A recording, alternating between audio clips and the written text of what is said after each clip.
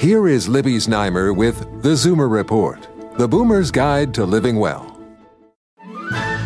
Here is Libby Znaimer with The Zoomer Report, the Boomer's Guide to Living Well. They say a smile can brighten the darkest day. Now researchers think it can also extend your days.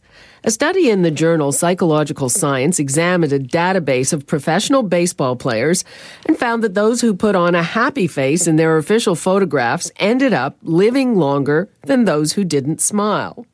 Those with broad smiles lived an average of 5 years longer than players who didn't smile, reaching an average age of nearly 80. Those with partial smiles lived an average of only 73 years.